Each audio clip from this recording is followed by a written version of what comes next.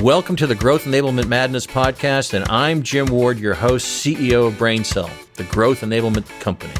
I'm absolutely mad about helping businesses grow and scale. And in this podcast, my team and I get a chance to talk shop with industry thought leaders about a variety of growth enablement strategies, stories, and technology trends. I'm happy that you're here, so let's get the growth conversation started.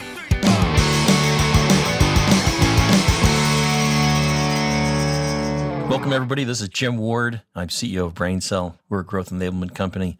And here's another podcast. Glad you're listening wherever you are. Remember, you can find this podcast wherever podcasts are found.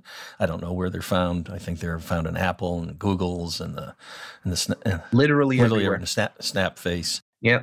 Well, except okay. And so we have a tremendous fun guest with us today. Before I introduce that person, let me introduce my sidekicks. Brian Anderson, who's our content manager and produces the podcast. Hey, Brian. Hey, Jim. You all right today? How's it going? This is like my third Diet Coke, so I'm pretty good. Okay. I'm going good today. It looks like I have a little better tan than you, but anyways, that's okay. I should. Yeah, I didn't get to the tanning booth today. I tried, but it wasn't that easy. Spray tanning booth down in the conference room.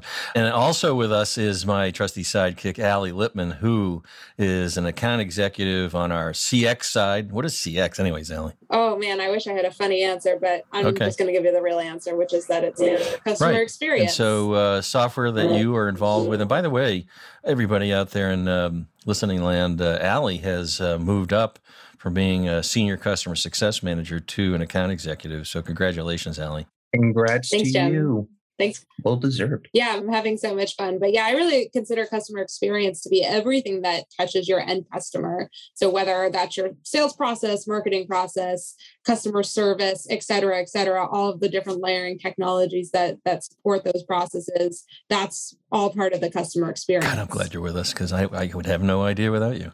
Thank you. All right, so let me introduce our guest today. Our guest is CEO of Sugar CRM. His name is Craig Charlton. Welcome, Craig. Thanks, Jim. Thanks for having me. Welcome, Craig. Thank you. I know this is going to be a fun podcast because you're a fun guy. I didn't mean that as a mushroom. I meant that as a fun guy, G-U-I. All right, but thanks for joining us. And we're going to just get into some of the questions around yourself and sugar and anything you want to talk about. But let me start with, I always tell folks, we're a growth enablement company. I think we've nearly coined the phrase. If you look at SEO, we're there. So if you want to search it, you should find us all over the place. What does growth enablement mean to you, Craig? Simply having a growth mindset within the business and ensuring alignment across direct and indirect teams so everyone puts growth as their top priority, essentially. So for me, it means being customer, market, and sales focused and finding ways to remove roadblocks to growth and other impediments to growth. That, to me, is what growth enablement's all about. Yeah. And, for us, it's about applying technologies as well, right, to help companies grow and scale, understanding their people and process first, but applying those technologies to help them truly grow and scale. It's perfect for you to be here today because I think you've got a lot to talk about in that arena. So let's talk about let's start with Sugar's recent branding and positioning change. I've been with Sugar as a partner for over a decade, and so I've seen some of the changes. And could you tell me a little bit about your perspective on letting the platform do the work and the impact on the product's growth? Could you tell us a little bit about that? Yeah, Jim. Look, CRM is, for anyone who's been involved and been a CRM user, which probably encompasses most of the world, the whole CRM challenge has consistently been user adoption. And the issue, in my mind, stems from why CRM was initially created and the audience it was created for, which was essentially management. And it was created to meet the needs of management without really a lot of regard for the people who are actually doing the work and the people who had to interface with the platform and spend tons and tons of time working away on the platform and having an imbalance between the effort that was required to keep the system fed and the benefit that you actually got from the system. So that's something which has pervaded CRM for a long, long time. And you look at lots of CRM implementations, there's a reputation for over-promising and under-delivering, and that's not a good place to be. And you would have seen our research findings in the last 12 months where we surveyed a lot of CRM users which weren't Sugar users, but we did a global survey. And some of the statistics were, 52% of sales leaders said that their CRM was costing them revenue. That's the opposite of what CRM exists for, right? So getting that sort of feedback is really worrying. And the root cause of CRM failures is fundamentally because people don't really want to use the system because of the genesis and how they were created. So many CRMs just suck your budget and your motivation, and they require constant care and attention. And for too long, companies have been stuck with these, I'll call them high maintenance CRMs that require way too much manual effort to be useful, or alternatively deliver too little functionality to actually provide a benefit. And that's not what tech's meant to be. Tech is meant to make your life easier. It should work for you and not the other way around. So we've been looking at this, and you look at the way that you hand feed all of this data into the platform, and then it still expects you to identify cross-selling opportunities and expects the user to identify at-risk accounts, even though they've put all of this information into the system. It requires marketing teams to still manually score leads and run campaigns and clean up after themselves, and has your service reps manually routing cases rather than doing what they should be doing, which is talking to the customer. So the list goes on, and our view is that Sugar's different. Our mission is to let the platform do the work, let the technology do what technology should be doing. So we've chosen to build software that helps drive experiences, and experiences that are much more predictable and far more performant and easier to manage for sales professionals and marketing professionals and service professionals. So this really has become our North Star as a business. We look at this whenever we're doing any sorts of evaluation of what we're going to be doing from a product investment perspective. We want the machines, obviously with AI and prediction capabilities, we want to be delivering actionable insights and guidance to help humans do what they do best, which is build relationships. So we're always looking for ways that we can increase productivity to rebalance that benefit versus effort, enhancing the UI and the UX and removing the number of clicks or taking clicks out of the way altogether. It's the whole concept of data entry as a last resort. And the platform has to provide far more benefit than the effort required to feed it. And that's how tech's meant to be. And that's what let the platform do the work means for me. It's funny how even in today's modern tech boom, even from the start of CRM at the beginning, there's always been this ongoing issue with whether it be just onboarding users or even just investing in a platform and not taking full advantage of that investment, only using your CRM as your batch and blast email piece versus anything else. And it's crazy how there's still so many folks out there that aren't making the most of one of the biggest investments that their company has to have. It's pretty mind-boggling. The tech's too hard, and it shouldn't be too hard. I mean, everything should be automated where it can be automated, and people should be guided in terms of what they should be doing as opposed to just operating based on gut feel. So, particularly sales professionals, if you provide a platform that enables them to be a lot more successful and a lot more productive, they're going to embrace that platform. You do the opposite, and they're just going to refuse to use it. That's the reality. So that brings me to a question for you. So maybe you can give us maybe a user story or some examples about what Sugar's platform is doing to help folks make decisions like that. What have you done? I know you've made some acquisitions and things like that. Tell us a little bit about what Sugar's doing to enhance that user experience. Well, we've done a number of acquisitions to hopefully make the lives of our customers far better. And one of them that really excites me, which was 12 months ago now, was the acquisition of Node, which is this predictive capability. So having tech which has huge amounts of data ingested and then leaving it up to the gut feel of individuals to make all of the decisions, that just doesn't make any sense in this day and age. So we purchased this company. It's an amazing predictive insights engine, and we've incorporated that into the core application.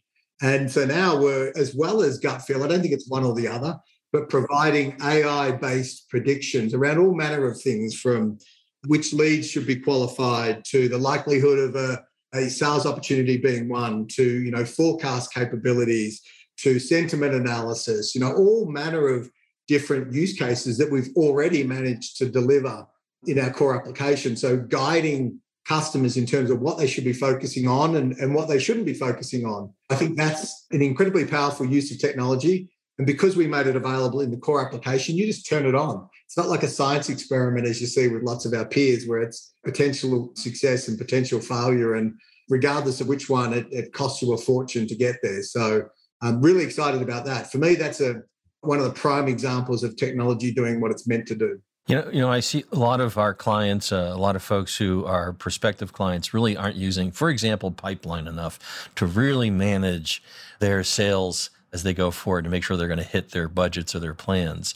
And one of the things I think we could talk about in Sugar is, don't you have the predictive that does tell a little bit about which deal is more likely to close than another? We do, yeah. And I think I saw it was color-coded as well, and it gave you a good sense of where to spend your time. Because I thought, I love it. I use it every day, Jim.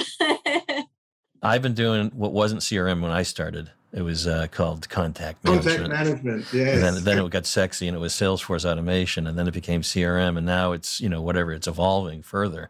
So I go way back, and to see these changes is significant. So maybe just tell us a little bit about that predictive and pipeline capability. Yeah. So as a salesperson, knowing what to really focus on is important, and also knowing what not to focus on. I mean, if we could wind back time and take out all of the opportunities which really had a low percentage chance of success so that we could put more effort into those that had a higher percentage chance of success, we would all do that because we would be far more successful individuals and obviously collectively as companies. So we've got an engine which is working behind the scenes, constantly learning as well. So it's constantly getting better.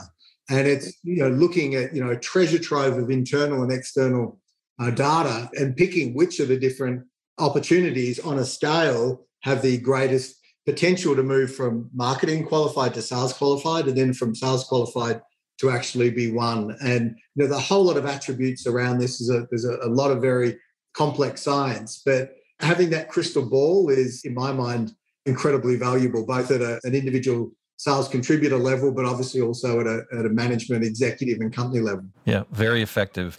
And of course, you also have the platform. You moved to a platform concept.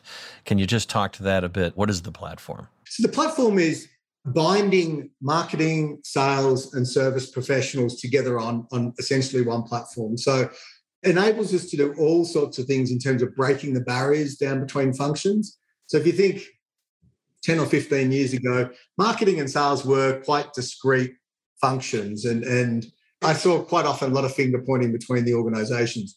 Breaking down those barriers, having a seamless, frictionless customer experience from end to end is absolutely paramount. And you can't do that if I've got a separate cloud for this and a separate cloud for that and a separate cloud for this. You've got all these lines of demarcation and friction on handoffs between different parts of the organization.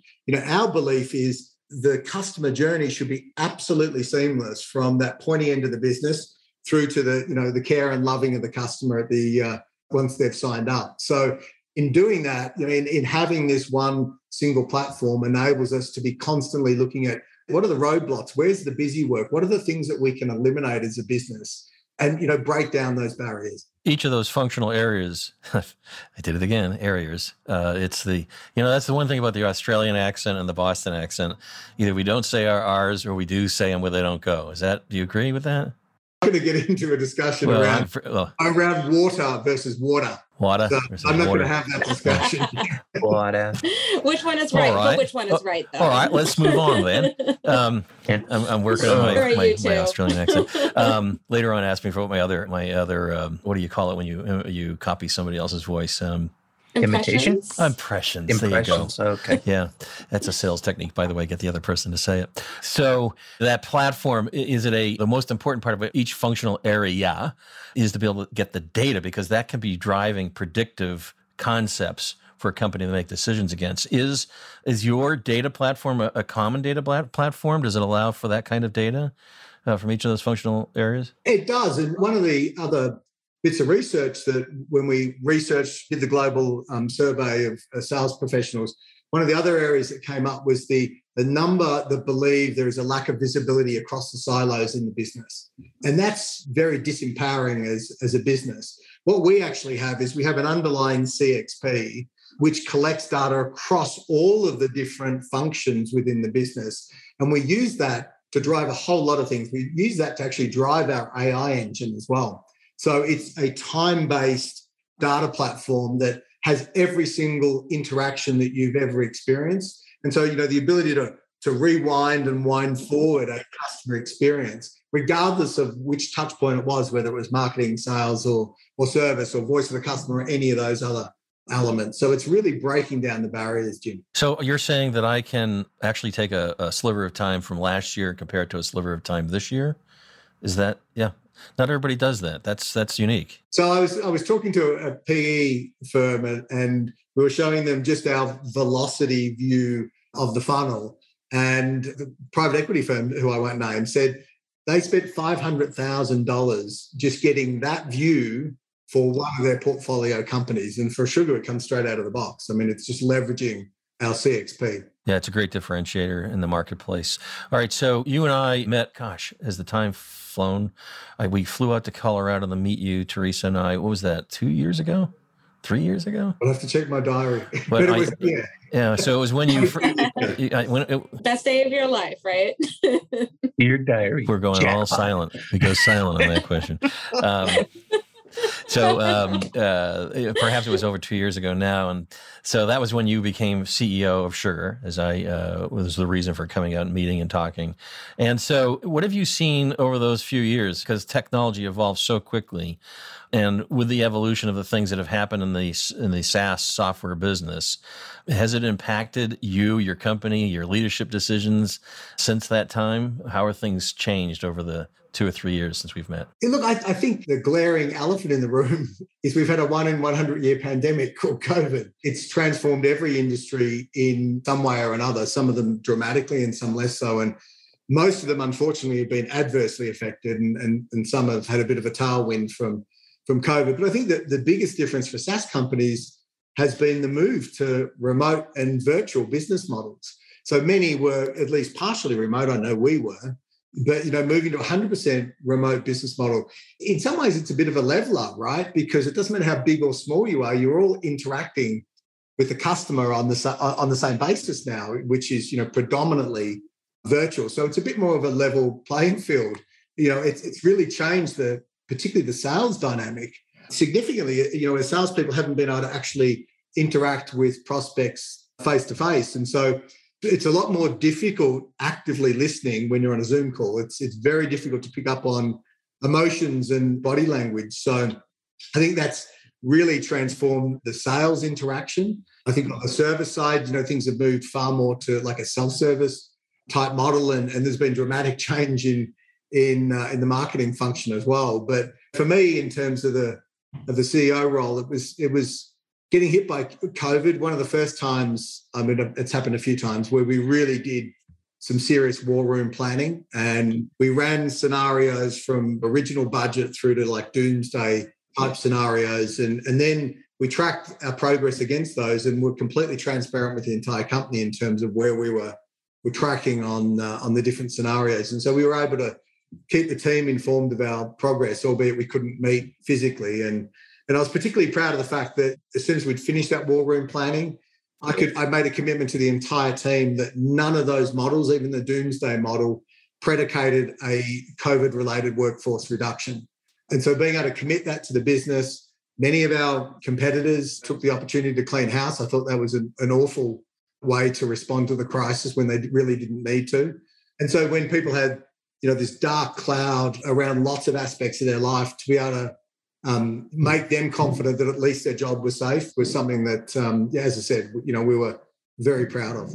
So you didn't have any workforce reduction during COVID at all, as I recall. I saw nothing to that effect. In fact, we grew and kept acquiring companies. Yeah, so did we. We did the same, so we're aligned there. And are you having folks return? I'm just curious, are you having folks return to the office? Is there any policies? We're going through this decision-making process now and probably going to go to a flex schedule as opposed to requiring everybody to come back. We're certainly not requiring anyone to come back. We've done multiple check-ins with the team over the time. And early days, we had, I think, 30% saying that they wanted to be back in the office. And so as soon as we could make the office available, we did, and basically no one came back. So, albeit people were telling us they wanted to come back, there was a real hesitancy. So I think we've actually been really productive as a business remotely. As I said to my wife, I went from working at home to living at work. And I'm here living at work at the moment. So I occasionally go into the office, but we're evaluating what our needs are going to be going forward in terms of actual facilities. Office space, right? Yeah. I wouldn't want to be in commercial property at this particular point. No, neither would I. No. We're maintaining our office space, Craig, but we have cost-effective office space here that'll give folks the option. But I know some of your offices are quite expensive. So, yeah, I know. Yeah. So, Allie, you had a question? I think that I saw your eyebrows go up, which is the body language I'm detecting over Zoom. Well, I do have some questions for you, Craig. I want to talk. So as you know, I'm a Sugar certified sales specialist. And so I'm very familiar with Sugar's differentiators. I'm a daily user and I love Sugar. I want to talk just based on our conversations about COVID, kind of about our last differentiator, which is customers for life, both from a channel perspective, like how you see partners like BrainCell supporting customers for life, but also from a COVID perspective, how did you support Sugar customers during times where their businesses may have been impacted? Yeah, well, look, for those of you who don't know Sugar too well, we have both an on-premise version as well as a cloud version.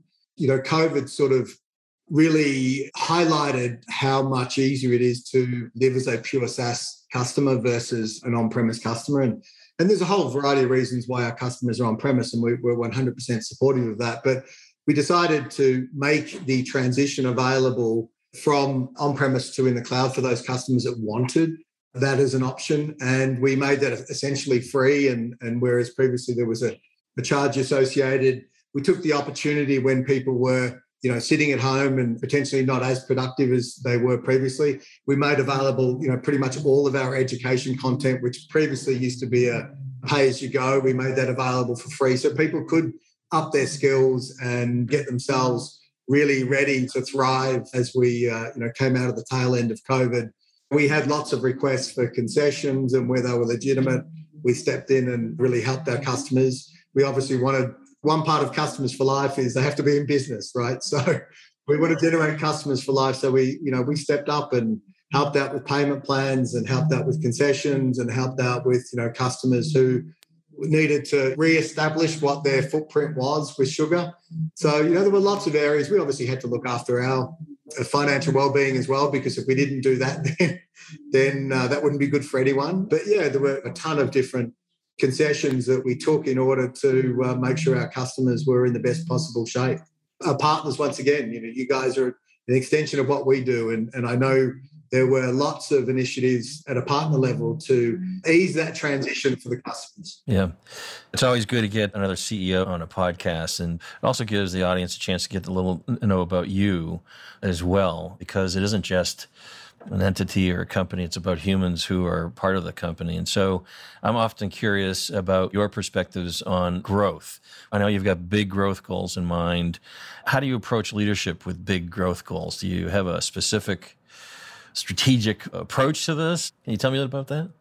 Not really. I mean, you obviously have to set priorities and make it clear that growth is a priority for the business. And, obviously in any business, you're either growing or you're dying is one of the harsh realities. So growing is important. For me as a CEO, I've worked for a lot of different CEOs. I've seen different styles. I've seen many different styles. I've seen styles that work well and others that in my mind don't work well.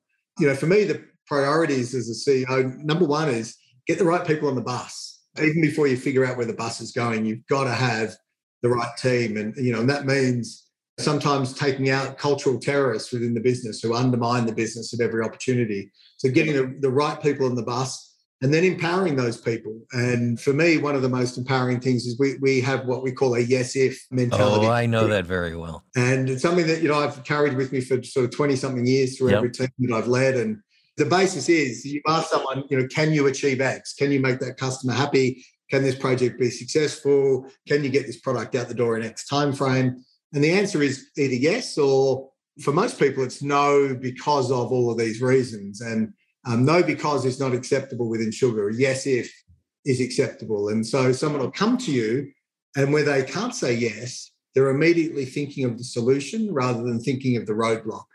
And so they'll come and say, well, yes, I could if you could give me more budget, or yes, I could if you could give me these two resources, or yes, I could if you remove the roadblock. So that yes, if mentality, in my mind, is incredibly empowering for any company. So lots of other things I believe CEOs should take feedback really, really seriously. They don't have to agree with it. I'm a big believer in being decisive as a CEO, particularly in order to grow. If you're not decisive, and I've worked for some CEOs who couldn't make a decision to save themselves, and it was debilitating as a business. So make a decision, and if you find out you've got the decision wrong, then be transparent and humble and admit that you've made a mistake and pivot quickly. That to me is incredibly important. Driving competitive differentiation that customers care about. I think a lot of businesses drive competitive differentiation, and it's stuff that the customers are like, ho-hum, I don't really care. It doesn't mean anything to me. So being able to, drive that obviously drives growth, focusing in on how do we help our customers generate customers for life. If we can win that battle, then we've generated customers for life. That's the hard part of the battle. So finding ways we can do that, not micromanaging the team. Once again, I've worked for a lot of CEOs who micromanage their people. And if you micromanage people, they'll never be their best. They'll never blossom and achieve their true potential. Getting the right people and then leave them to do what they're good at is really, really important. And for me, always being on the lookout for the weeds of bureaucracy starting to creep into the business. They'll get in there somehow or another, and finding a way to get the weed killer and stamp them out. Bureaucracy is just such a killer for businesses, and it's why I like businesses, around the size of sugar.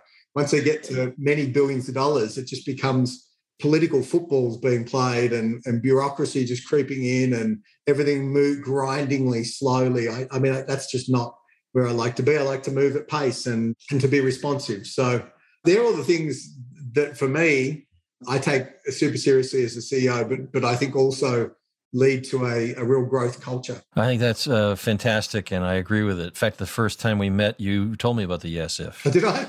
Yes, you did. And I brought it back here. So we have the same phrase used all the time, yes if. So if anybody on this podcast is taking any away from everything you've just said, that is a core yes if.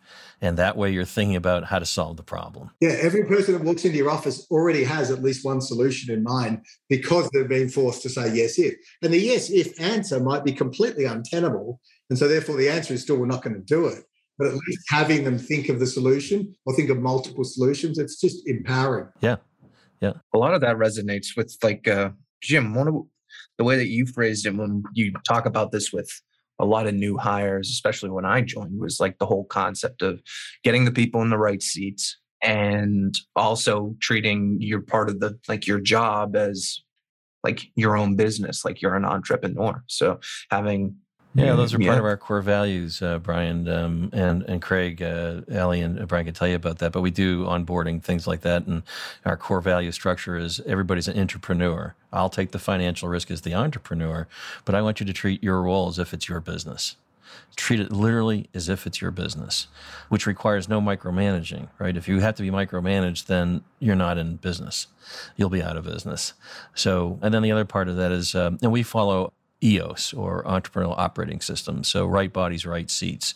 Oftentimes people hire, I think, and they set the person up for failure because they put a wrong body in the right seat. And there might be a right seat for them somewhere else, but they were set up for failure. So I want to ask you, and this is really selfish for me because you have a lot of experience with acquisitions. And although we've done a series of acquisitions that are smaller, I am really right now faced with a fairly large one. So this is very interesting to me. What makes a company a good target for you? And what should companies be looking for to get acquired by thinking about that or whatever it is you would suggest? Yeah, look, I've probably been involved in, 40 acquisitions over my career, both buying companies and also being bought. So, on both sides of things. So different buyers look for different characteristics. And in an IP related business, I think there are some standout items, and getting purchased by PE versus a strategic versus PE-backed strategics. I mean, they all look for different things. But I can tell you, if we're looking at a business, number one is customer retention rates. So, if we look at a business and on face value, it has some attractive technology, et cetera, and then we look deeper and find that they're retaining 70 or 80% of their customers, we're out of that door as quickly as you can imagine, right? Gross margin is important and operating leverage. So can I continue growing that gross margin, but linearly, effectively, which delivers, a lot more profitability as I scale up revenue. So that's a really important thing. Percentage of recurring revenue, particularly in a SaaS type business. If you've got 90% recurring revenue, it's a far more attractive value proposition than 10% recurring revenue. So as a business like yours, Jim, finding a way to turn your revenues into recurring revenues is super important. Lots of other elements like average lifespan of the contract. If your customers are all on a month-to-month and can cancel at any time, that's less attractive than if you've got an average of 3 years in terms of, contract life cycle.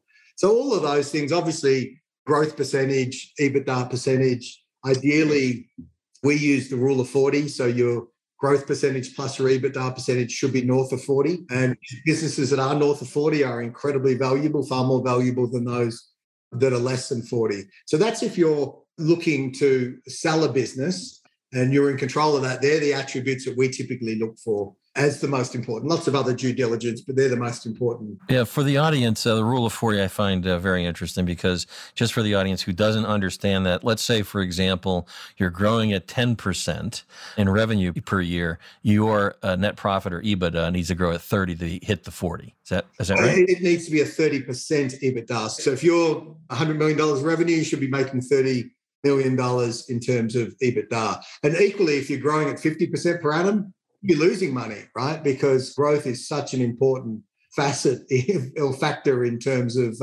valuation of a business. And for us, when we're looking to buy a business, all of the above's important. But one of the most important things for us is technology fit. And how will this impact our customers in terms of the effort, the overhead, the admin, the maintenance that's required to bring this other piece of IP into the mix? And there are vendors that are out there that they'll just buy anything, regardless of what it's going to look like. And they end up with this, what I call a Frankensteinian mess of an application. And they push the burden totally onto the customers in terms of the costs and the overhead and the usability and all of these sorts of things creates a massive impost on the customers. But they're happy because they can tick another box on an RFP in terms of, you've got the capability.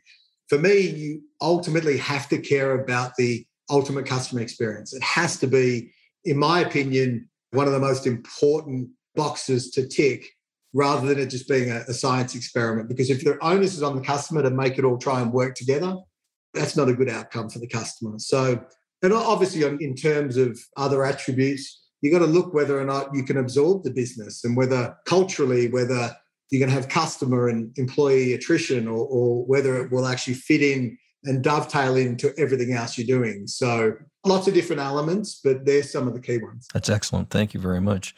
Let's move to one other question before we head off to our techtainment section, where we surprise the guests with questions they have no idea they're going to be asked. Which I'm very concerned too. It's a big concern, and it should be. You should be fearing and feeling horrible at this point. But I assure you, those who get through it are much better off for that period of time. I have no idea what I just said, but we will move on. The channel sales model. It's been around a long time. What are your thoughts on channel sales in the modern business? Is it a dying part of business? Is it underutilized? Is it good for growth strategy? What are your thoughts? Well, of course it's dying, Jim. No, I'm joking. Look, I'm a channel guy. I've always been a channel. So for those of you who don't know my background, more than half of my life was spent in Jim's role before I came across to what some in the channel would call the dark side, coming across to the vendor. So I'm very much a channel guy. And I know as a vendor, one of our biggest challenges to scaling revenue is people. And scaling a direct business can be very, very expensive. For many SaaS companies like Sugar, particularly those who are selling into a horizontal market, embracing the channel is a really important cornerstone of go-to-market strategy. And being a growth-focused company, we know that we can't do it all. I mean, we could, but it'll just take a hell of a lot longer. So, we extend our reach via our partner community and continually extending our skills and expertise via these partners. They do a wonderful job of, typically do a wonderful job of implementing and they do a wonderful job of maintaining that and that customer relationship for the longer term. It tends to be really, really personal. And then on top of that, you get a lot of channel partners with a level of vertical expertise that we don't have. So if we're a horizontal player, we play well in a whole range of different verticals, but some partners bring expertise that we just don't have and can go and dominate in particular sectors. So there'll always be customers that want to deal only with the vendor, and there'll be customers that want to deal only with a partner. I think there's certainly positives to both of the models. I think with a partner, you do have more flexibility typically than a vendor in terms of dealing with a customer. So it's horses for courses. But as you would know, Jim, partners make up more than 50% of our revenue, considerably more than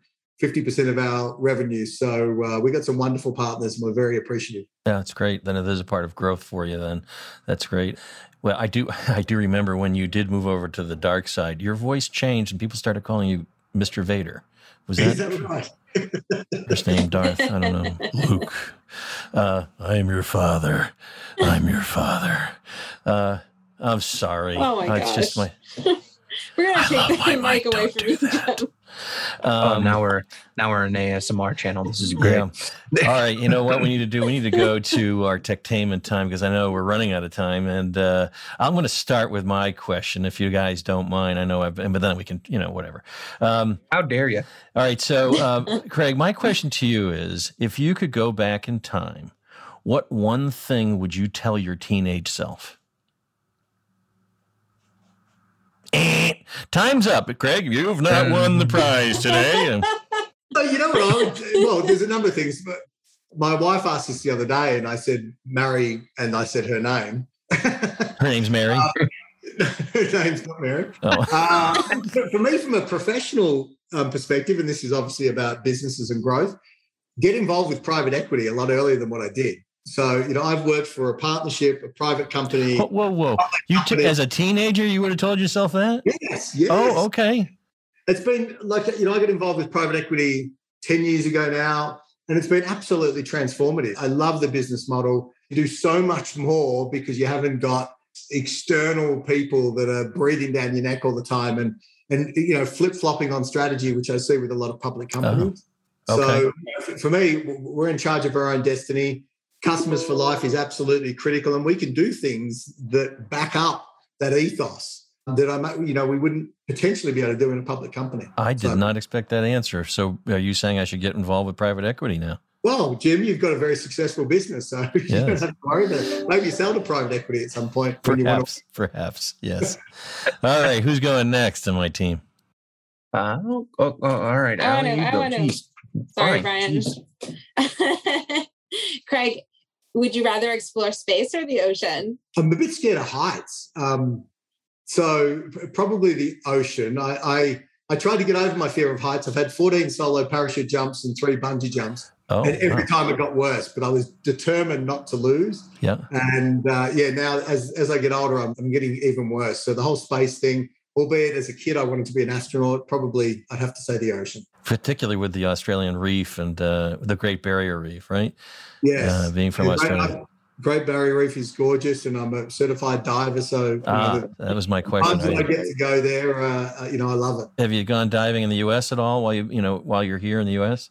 I'm in Colorado. We don't tend to have a lot of oceans. Oh, that's Not a lot of true. ocean there. Yeah, right. Yeah, not yet. But, maybe with global warming, it's got a long If you way did to go. find water, there'd be a problem. Soon you'll be the coast. We can take you out off of the East Coast here. It's a little bit cold, but you'll like it. Yeah, I could wear a dry suit, I'm sure. Yeah. Brian, you're up. Great.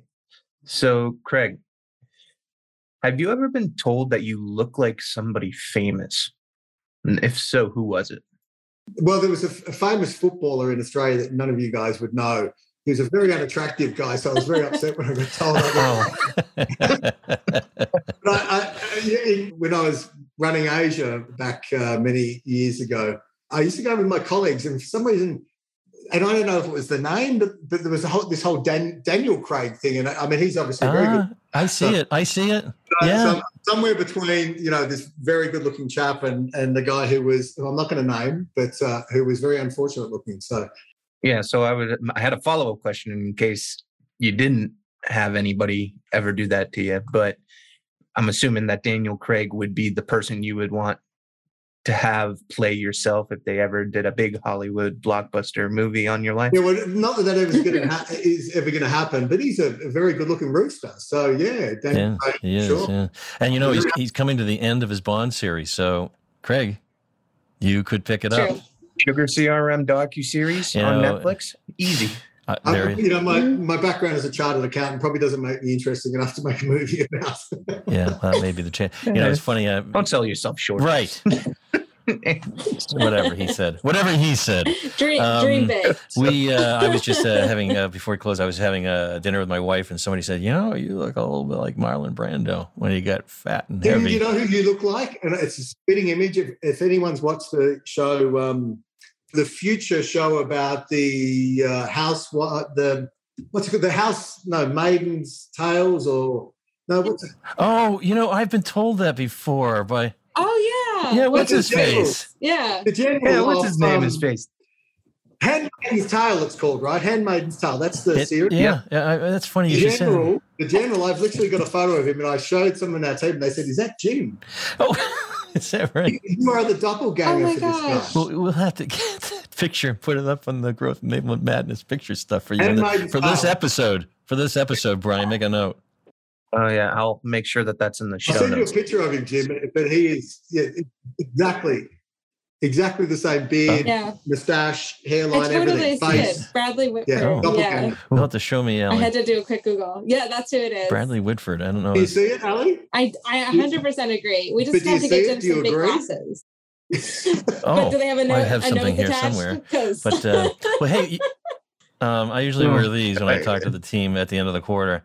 Things were a little bit shy. I don't know. Jimmy from Boston. Anyways, hey, Craig, you've been a lot of fun. You're always a lot of fun to talk to. I really appreciate you joining us today. Craig Charlton of Sugar CRM, CEO. How does somebody get a hold of you if they want to reach out to you? Email ccharlton@sugarcrm.com. And my mobile will be back on my signature when I return. So awesome. When I return that email. So if you want to get a hold of them, I know how to get a hold of them. So just contact me. Remember, everybody. Jim knows people. Remember, everybody. Yes, if. I love that. So thank you, Craig, for sharing that with us. Hey, Allie, thanks for being here as always. You're always make sure you try to laugh at my jokes. That's one of the requirements of the podcast. Oh, it is. I heard that was on the job description when people sign on to work with you. Fun. It's our number one core value, fun and funny. And Brian, thank you very much. I appreciate you letting me have a better tan than you. You're welcome. Yeah, thanks very much. Yeah. So, hey, folks out there, we appreciate you listening to the podcast. We look forward to our next podcast. Again, thanks to Craig Charlton, the CEO of Sugar CRM. Find us wherever podcasts are found, Snapface, Bridge Chat, I don't know. But anyways, thanks again.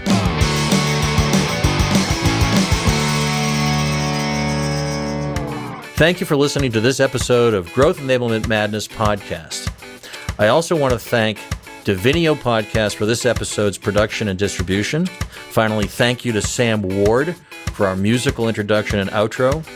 Be sure to check out all of our episodes wherever you listen to your podcasts, including Spotify, Apple Podcasts, Google Podcasts, and more. New episodes are available monthly and cover all important topics for growing and scaling your business. Until next time, this is Jim Ward signing off. Let's grow.